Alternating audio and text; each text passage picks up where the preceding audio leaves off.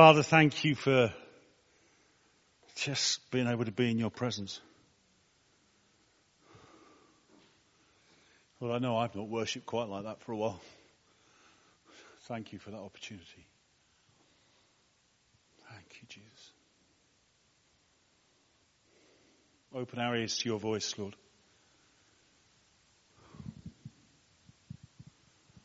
Yeah. Speak into our hearts. And help us, Lord. I don't even want to pray that you will change us, Lord. I pray that you would wake us up to where you have changed us, so that we might actually change in practice. To your glory. Amen.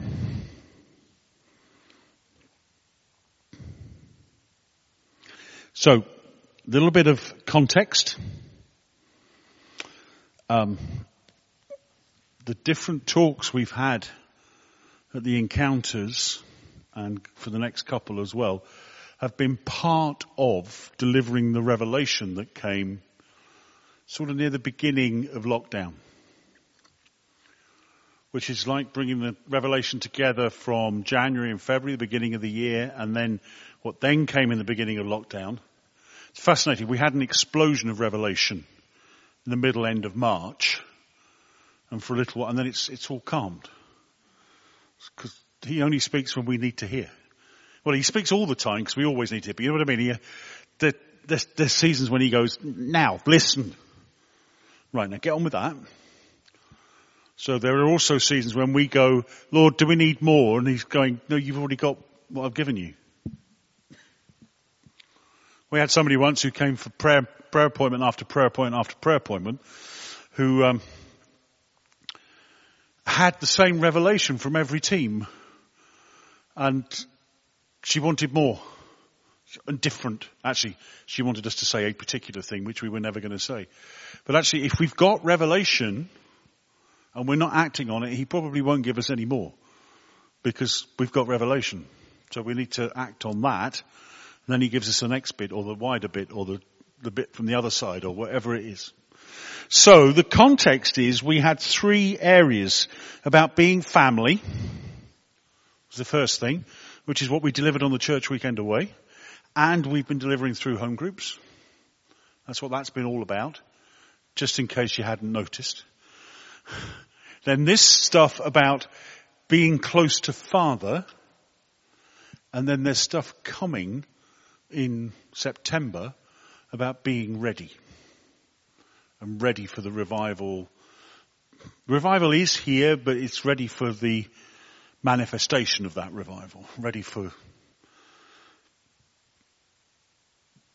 the wave, if you want, that's going to come, that's going to be just as impactful as the pandemic and the economic issues and all the rest of it, but in a very spiritual way.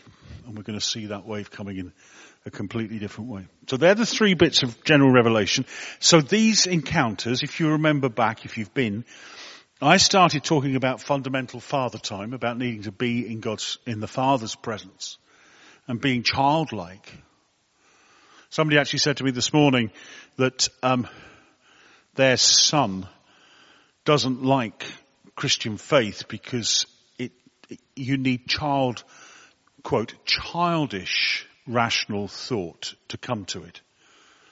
And I just went, well, yeah, Jesus says, be like a little child. That doesn't mean it's simplistic. It just means it's simple. It's straightforward. That's the father time. Chris talked about tearing down. Gave him the fun one. And then we've had, Vicky, you spoke about, no, I then spoke about repentance. Then you spoke about resetting. And Martin spoke a couple of weeks ago about recalibrating. Much more technical phrase than I realized, but these are the words that have come.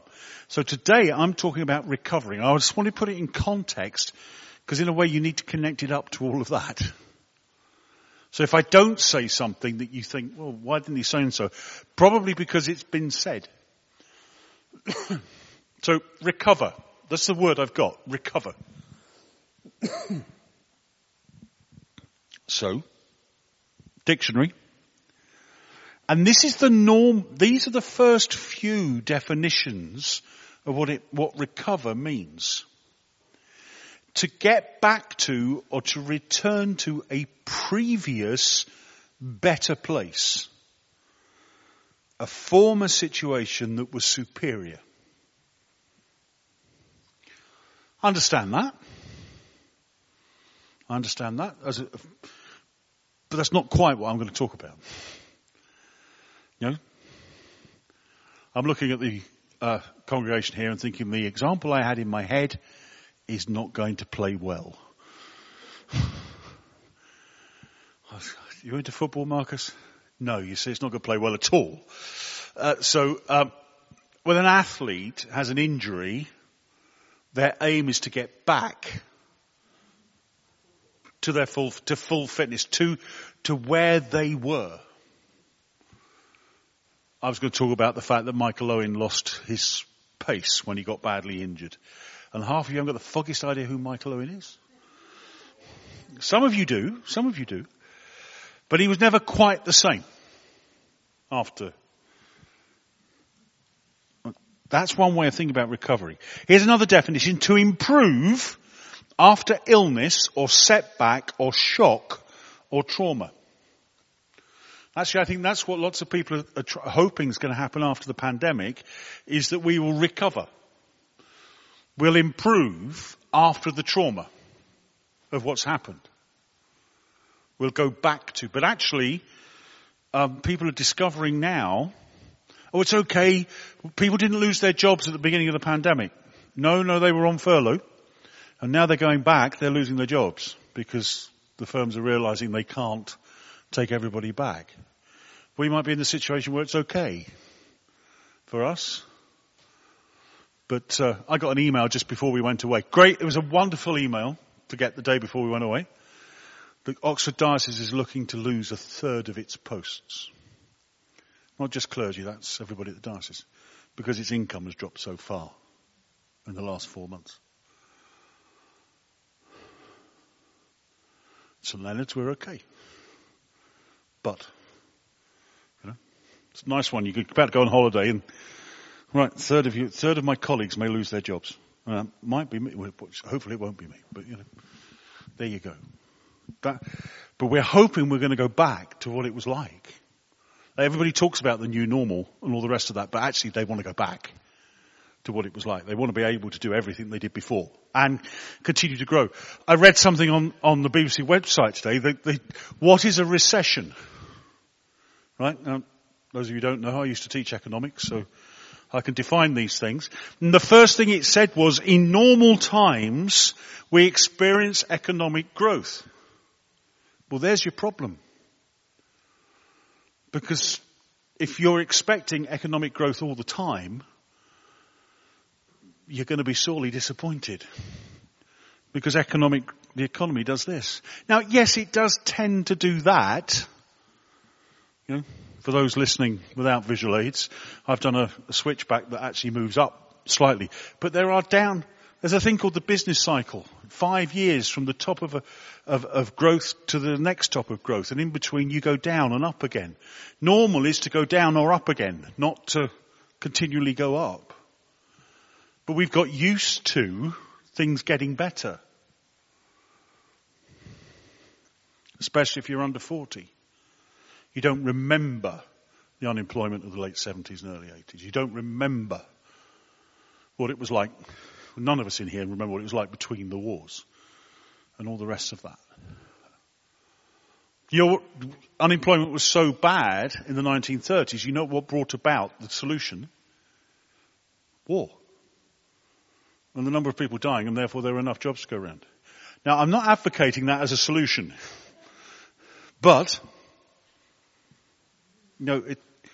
to expect everything just to get better and better and better and better is part of the Western rational liberal agenda. And it's just not true. Doesn't happen. So I don't mean that by recovery. Here's some other words for recover or recovery. Repair. Well, I don't want it repaired. I want something new. To make good. No. To resume. No, I don't want to resume. I want to do something different. To salvage. Well, I get that. To recap.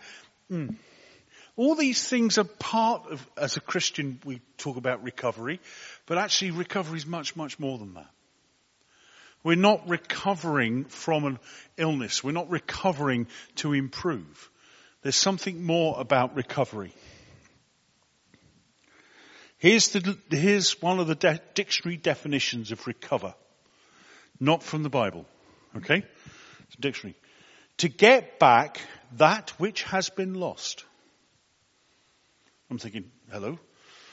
Are they reading Luke? To regain, to recoup, to reclaim, to reacquire, to redeem, to retake. I put them reclaim again. Repossess, rediscover. Now this is closer to what recover is about and what God wants us to hear. To take back what is ours, but we never knew we had. But now we know we've had, now we know we're supposed to have had it. Guess what? We realize it's been stolen. One of the lads that plays basketball actually said to me the other day, he said, well, we haven't done anything wrong unless we get caught. I had to stop and think about that one for a bit, but it is a way of thinking. If I get away with it, I haven't done anything wrong. Not true, of course, in God's sight. But if you don't know you had a box full of jewels and somebody comes in and steals them from you, you have no idea that you've been robbed. So if you think you're nothing, if you think you're nobody, you think you're worthless, then the enemy just goes, because you're not, you're an amazing creation in God's sight, but it's been stolen from you and you don't know it. You don't recognize it. So being that sort of person, having looked up synonyms for recover, I looked up the antonyms. I looked up what the opposite of recover means. To break, to damage, to destroy, to forfeit, to harm, to hurt, to injure, to lose. So actually, if we're going to recover the truth that God has for us, we need to recognize that we've lost it, that we've been injured, we've been hurt, we've forfeited what was ours. Now, I mean, that's a great word to use to talk about the fall. We forfeited what was ours. In Eden, Adam and Eve, whether you take it literally or as a picture story, I don't mind, but the human race had dominion over the whole planet. And by dominion, I don't mean control to their own ends. By dominion, I mean they had stewardship. They had the whole of creation. And what is biting us hard now? Creation. The virus is creation. Global warming is creation going, excuse me, enough of that. Can you stop doing that, please? Hurts. And all the things we're facing are creation turning around going, why? Why? But we lost dominion. We forfeited authority in the physical and the spiritual realms. So what has been broken? What is lost? What is destroyed? What is damaged? I've done the Eden thing and dominion thing, but actually I think the fundamental thing that's lost is relationship. And it's relationship with God first, and it's then relationship with each other. And somewhere between those two is the relationship with ourselves. That doesn't come last. That comes somewhere between the relationship with God and the relationship with others. What we're very good at as Bible-believing Christians, we're very good at going, we've got to get right with God. Yeah, hallelujah. Right, now let's get right with other people and preach the gospel. Even though we're really broken and really screwed up. And actually when we preach the gospel like that, we give out a really bad image of what God is like. Because all people see is our brokenness. Now please, that's okay because beauty in brokenness and God takes our brokenness and uses it and all that. So I'm not saying that we shouldn't be broken, but we work on our relationship with God first and then our relationship with ourselves. If we think we have to keep pleasing God because we don't get grace because we're full of fear and we're full of insignificance and we're full of unbelief that Chris was talking about this morning. Chris was brilliant. Peter Laurie was fabulous at 9:00 on unbelief. Wish we'd recorded that one. Never mind. But Chris was absolutely great as well. But if we're full of all those things, if we think we have to make God love us, it doesn't matter how much we say to people, God loves you, it doesn't matter. If we're living, only if I do well will God love me, that's what they will hear. Because our actions speak louder than our words. So people come back and go, well, the church is horrible because it's against this, this, this and this. Well, that's because we talk about this, this, this and this rather than talking about all the positive and the good things and the amazing things. The church is anti-gay, is anti-women, is anti-black, is anti-whatever.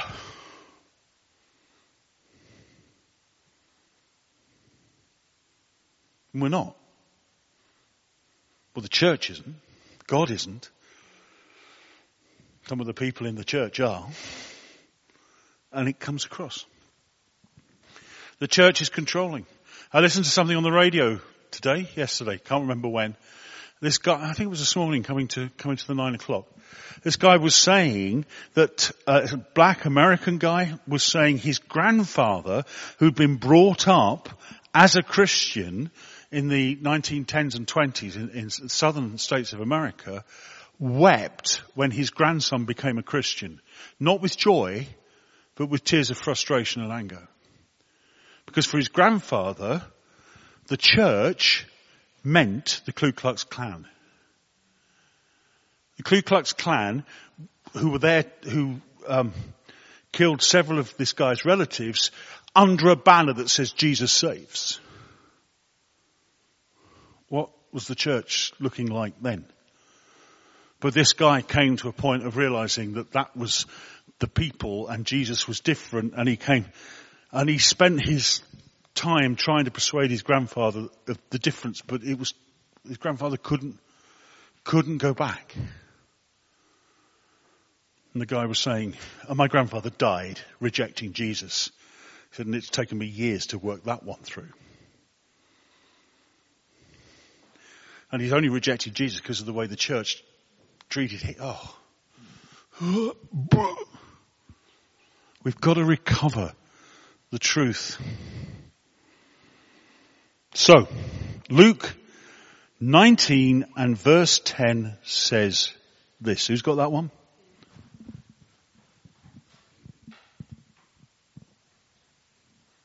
For the Son of Man came to seek and to save the lost. Thank you. In the NIV, it says, the Son of Man came to seek and save the lost. I'm afraid the NIV has screwed up the translation. Bless them. The Greek does not say that it came to seek and save the lost. The people who translated the NIV had a certain agenda, which was from our end of life. They wanted to be evangelistic and they wanted to reach people with the gospel. So they translated that, the lost. When you think that the Son of Man came to seek and save the lost, what do you think of when we talk about the lost? People who don't know Jesus. The Greek says, and the New King James Version translates it like this, as the original King James, as does various other translations. The Son of Man came to seek and save that which was lost. That which was lost. And it doesn't use the words that it would normally use about people. It's talking about stuff, which includes people. But what else was lost? Authority, dominion, identity, relationships. All of that was lost. And the Son of Man came to seek and save, to recover that which was lost, to take back, to get back that which had been lost. But the word lost there means destroyed. All those words, all those antonyms that we had. Destroyed, forfeited, got rid of. But if we think it's just about people, then we're not bothered about getting back our identity. We're not bothered about the planet. I've actually read several Christian books that say we shouldn't be involved in ecological issues. Don't shout and scream. We shouldn't be involved in ecological because we should get people saved, and this late great planet Earth is going for destruction, and therefore let's just get people saved before it does blow up. No, actually, this is supposed to be our home, and we're supposed to have dominion over it, and we're supposed to look after it. So actually, let's have that restored. And get people saved. As ever, I don't want one or the other, I want both. Yeah? You know it's a Winnie the Pooh anointing, that, don't you? Yes? Do you want honey or condensed milk on your bread? That's where it comes from. And he says, yes, please. Oh, but don't worry about the bread. It's just, yeah. If it's there, if it's on the menu, I want it. I want it all. So what does Luke 19:10? 3 things quickly. 1, it's God's initiative. This recovery is God's initiative. He, the Son of Man, Jesus, came to seek. He came to seek. That's active. And he didn't come, stand there and go, well, come to me and we'll sort it out. Well, actually, just him coming to earth. Not considering equality with his Father something to be grasped, but empty. Oh, we're back into Philippians 2 again.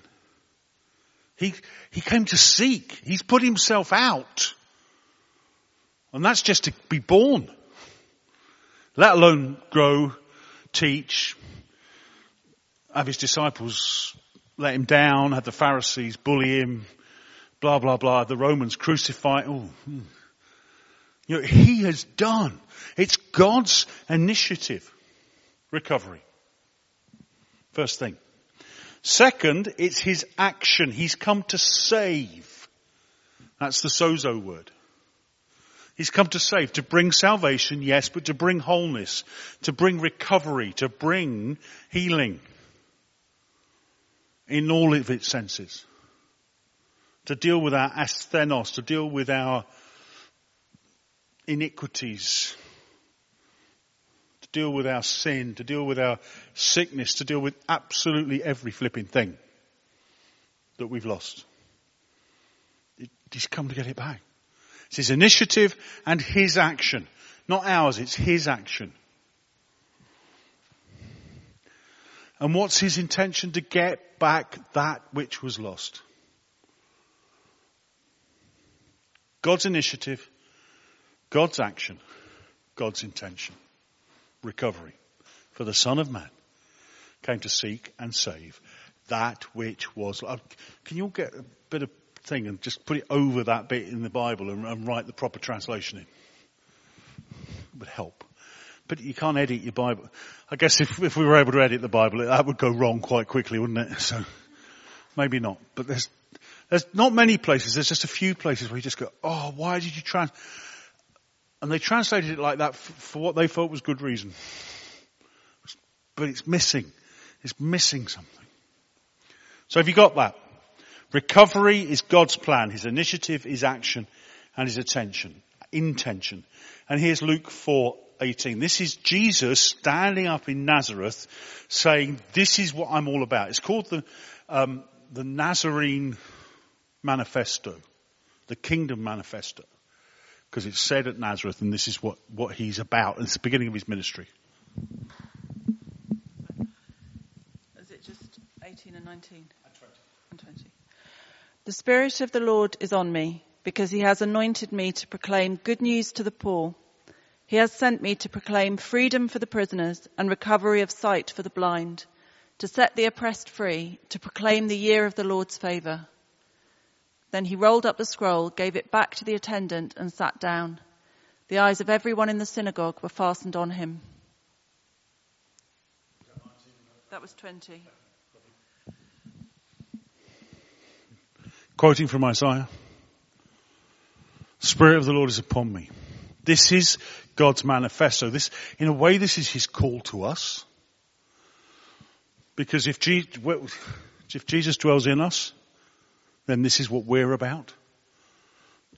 Go again. "The Spirit of the Lord is upon me." Sorry. "Because he has anointed me to proclaim good news to the poor." Stop there. He has anointed me. This is the first thing about God's manifesto or God's call. It's his design. It's from the Spirit. He has anointed me. Are you anointed? Yeah, you are. I don't feel like it. Well, you are. Because if you're indwelt by the Holy Spirit, then you're anointed. You are anointed. That anointing may not be manifesting right at the moment. It might not be, but you are anointed. So it's from his Spirit, God's empowering presence within you. Who is a person? Who is a person? He's not a power pack that we plug into. He doesn't make our ideas better. He speaks to us, tells us what to do, points us to Jesus, makes us more like Jesus, gives us the power to change things. He never goes, "Vicky, you need to change this and this," without knowing he has already given you the power and the authority and the resources you need to do this, this and this. So when we go, "God's asked me to do this, I can't do that." No, you can't, but he hasn't asked you to do anything he hasn't empowered you and equipped you for. Because he wouldn't. So if you're called to do something, you're already equipped. You don't have to train for it. He says, try very, very hard not to look at Vicky at this point. You've written it down. Somebody else gave you that. You are equipped. You are already equipped. Training, what training for ordination should be about really is about having time and space to allow what equipping is within to actually come out. Proper education, drawing out what is in there. Not somebody going, "You should do it this way, you should try that, you should do this, it doesn't work. Because you try and do ministry their way rather than the way God wants you to do it. It doesn't work because I'm not whoever it is who's teaching me. Well, it's when my training incumbent actually said to me, "You need to spend more time in this job so you can become more like me." I mean, I already wanted to leave, and at that point I was like, I'm out of here as soon as I possibly can. Because you would have loved that, dear, wouldn't you? If I'd become more like my training incumbent.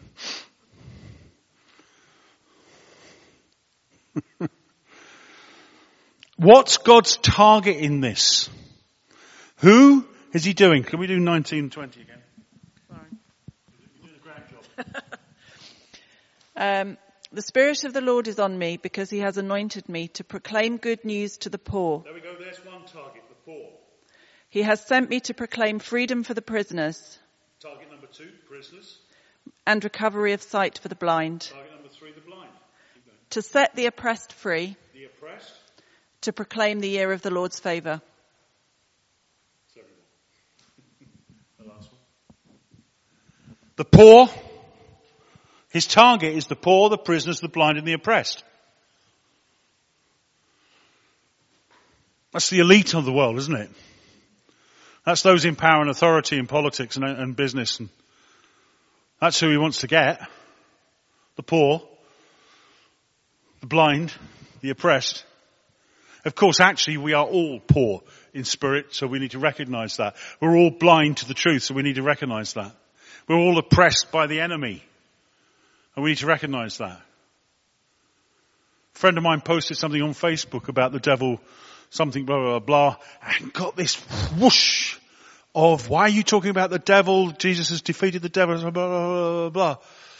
And this guy just came straight back and went, interesting, every time I quote from scripture about the devil, people have a go at me. The best lie the devil can get us to believe is that we just have to ignore him.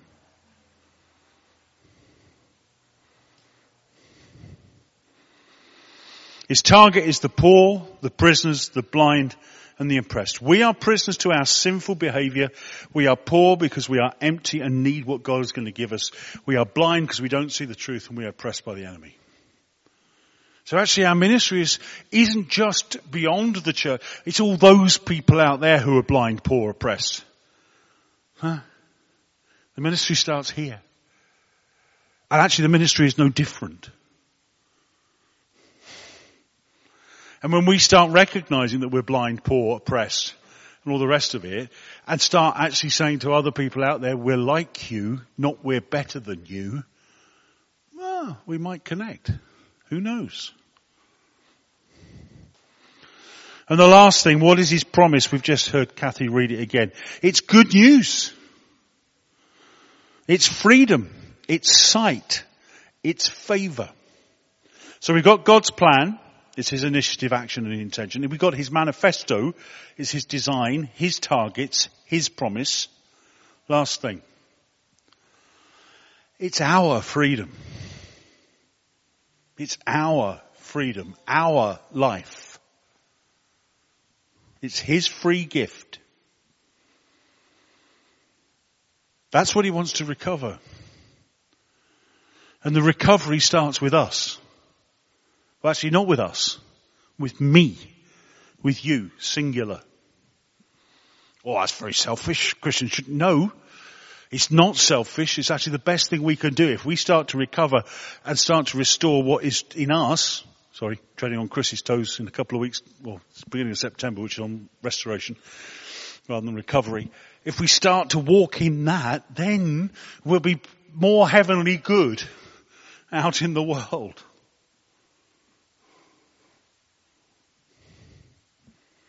It's our experience that comes next. It is not, you could get in this one. It is not, what do I need to do? Because we've spent too many years going, well, what do I need to do? I need to serve. I need to get that right. I need to sort that out. I need to do that better. I need to do this different. No. It's what do I need to experience? What do I need to hear? What do I need to embrace? What is God saying to me? What is God working on with me? There's a couple of verses between these two events. Saul of Tarsus gets struck blind. Yep. And then we see him not many verses later being released into ministry. How many years did we decide that was, Martin? Was it you I was talking to? Yeah, it could be 17 years between those two events. And God had taken him to one side to work on him. And he was full of the Old Testament as a Pharisee, but he had 17 years not doing anything. And then he was St. Paul. Well, no, he was already St. But you know what I mean? Then he did those amazing journeys and those amazing missions. He didn't go, right, I'm a Christian, let's go! Now please, that doesn't mean we don't do mission and stuff when we're young Christians and all the rest of it. But if we're so mission-minded, we forget our own restoration. It ain't going to work. We'll fall apart. As a church, we need to walk into not just recovery from what's happened, but to recover what is ours in Christ. So we're going to go into a little bit of worship again. I'm going to just ask the Lord these questions. In what areas of my life do I need to recover? What truths, experiences do I need to recover? Do I need to know again I'm loved? Do I need to know again I'm free? Do I need to know again I'm forgiven? Whatever it is for you. What do I need to hear, Lord?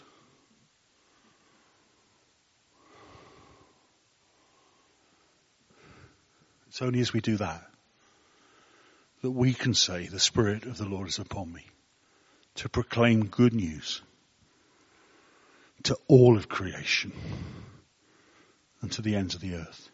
That's the hope the world needs. It starts with us in the Father's presence, recovering what is ours in him. Let's do that.